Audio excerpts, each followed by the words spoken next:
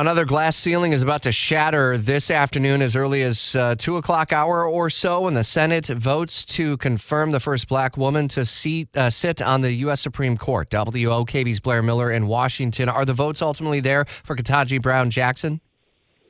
Well, it certainly seems like it. You know, we have three Republicans that seem to be saying on record that they will go with the Democrats, and certainly that could change maybe a little bit, but certainly in Democrats' favor. Senators Collins, Romney, and Murkowski have said they will vote to confirm her.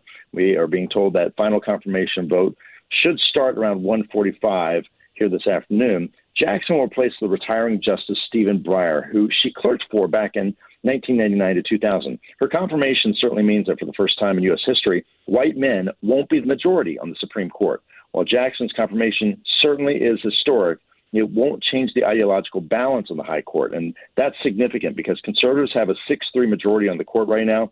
And it's significant because we have upcoming decisions on abortion, guns, religion, and other cultural issues. So it certainly will be a historic day today, and expect Democrats to take a big victory lap after this today. Is there likely to be a pretty significant sort of celebration for the swearing in, given the historic nature of the moment, do you know?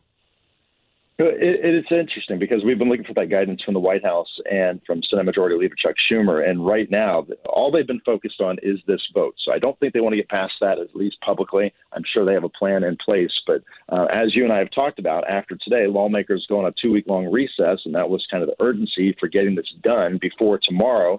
So they're on pace to do that. What they do after this vote, there certainly is time to have those celebrations. All right, we'll follow the update as we aim toward the early afternoon for that ultimate vote in the U.S. Senate. WOKV's Blair Miller in Washington will continue to report out through the day. And you can get breaking news once they ultimately do have that final vote. Make sure you download the WOKV app.